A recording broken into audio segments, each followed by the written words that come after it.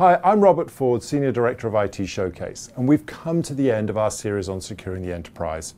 Now, I've really enjoyed sharing with you what I've learned from my talk with Brett Arsenal, Microsoft's Chief Information Security Officer.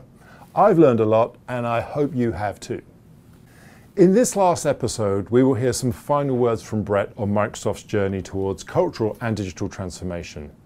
He'll talk about what this transformation means in relation to information security and about his hopes for the future of information security. Now let's have a look.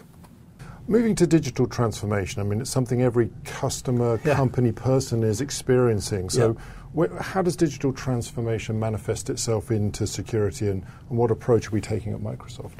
Yeah, I think it's interesting, since I'm in the digital transformation org, we've identified basically 16 fundamental processes we used to have to go around the company. Security is one of those 16. And if security is done right, it can be an enabler for all the other pieces that we want to go do. I think it's one of the big key differentiators. I will say, but it's a lot of change in digital transformation, even for us. Like, you think about going from delivering software on-premise to delivering service through a cloud. You think of we used to be a perpetual license, you buy it and you could use it forever, to a subscription-based license. All of those things, and when I was in the engineering team, just understanding who's deploying and using what software in the on-premise world is really hard. Now we know right away who's using what, how they're using it, and how do I turn that into a customer 360 view to give the best experience, and also know what prioritizations I should put on what things we should establish, enhance, versus things that people aren't using. And so I think that even for us as a fairly digital company, we're in a huge transformation, contractual and everything, how we do contracts and everything else.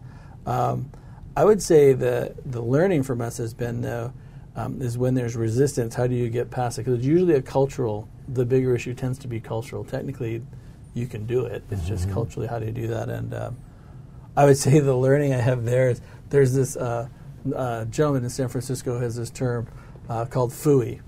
And I know you think of FUI, what does that mean? But I love his FUI concept because it's the 6 reasons why anybody doesn't do something. And they tend to be kind of true, whether they're at home, whether they're at work. They tend to be pretty good, which is they either fear it or they don't think it's fair. You ever had that happen at home? Exactly. No comment. Yeah. Oh, come on, that's kind of fun.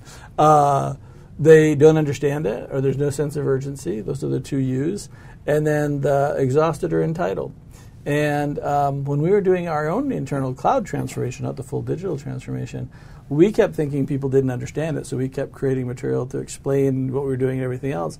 It turned out there wasn't really a sense of urgency. People were exhausted. There was some understanding, but a lot of people, just from a job perspective, had fear, didn't think it was fair about the jobs they were doing in the past. And so when we step back and, you're shutting down 3 data centers, there's a sense of urgency. You need to get your stuff going. So I think that understanding how people may resist change and which levers you want to go pull turned out to be super helpful for us. I think FUI is the customer takeaway there, so I don't need to ask you that question. It's a great one. I've never heard it, but it's going to stick with us. FFUUEE. Now that's an acronym to remember. It actually stands for fear, fair, understanding, urgency, exhausted, entitled. These are such big factors that inhibit change, so it's important to educate and integrate our teams through the process to ensure successful transformation. Continual cultural and digital transformation means an ever-changing environment. Brett and his team are doing a terrific job here protecting our enterprise, and he's been really generous sharing key pieces in his team's approach, which he symbolizes again as this 3-legged stool. The stool symbolizes the importance of balancing information protection, device health, identity management, data telemetry, and risk management, all in the midst of an unprecedented digital transformation at Microsoft. Every piece plays an integral role in securing our enterprise. If any leg is compromised, this stool could topple over. As I wrapped up my conversation with Brett, I couldn't help but ask one final question around the future. How do we stay ahead of the bad guys in the midst of all this transformation? Well, have a look at what he had to say. So the last question is really about the future. So we've covered an awful lot here, thank you. But one final question. What are your security aspirations for the future, Brett? I have a lot of them.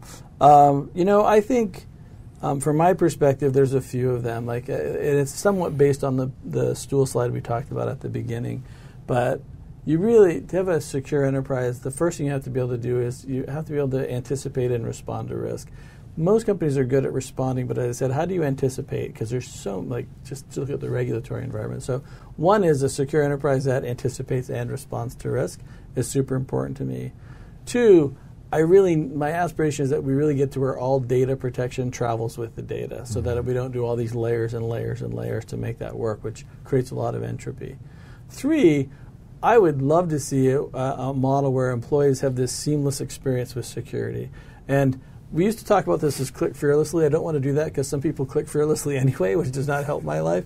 But where when you click on something, you know, regardless if you're on a mobile device, you're at home, you're on some interactive device or a virtual reality system, you know that what you're doing is safe and that you don't have to worry about it. You shouldn't have to worry about that. And that's really the number 3, the employee experience. And then number 4 for me is this thing about the intelligence and the data telemetry. We have to get to where we have visibility into the threats and risks that work at cloud scale. And so I have a lot of hope that we can use AI, machine learning, and bots to cull through these massive sets of data, but take action against that. And that would really be the closing statement, which is, if I have all that visibility, how do I self-diagnose and auto-remediate? So that would be the 5th element to the whole plan, from how you identify the risk, what the user experience is, all the way to auto-remediation. Those would be my 5 aspirations. We'll see if we get there. Let's hope they come true. That's what I'm hoping for. So in closing then, hard to do it, but is there a key takeaway you'd like to just leave the audience with that covers this topic today? Yeah, I would, yes.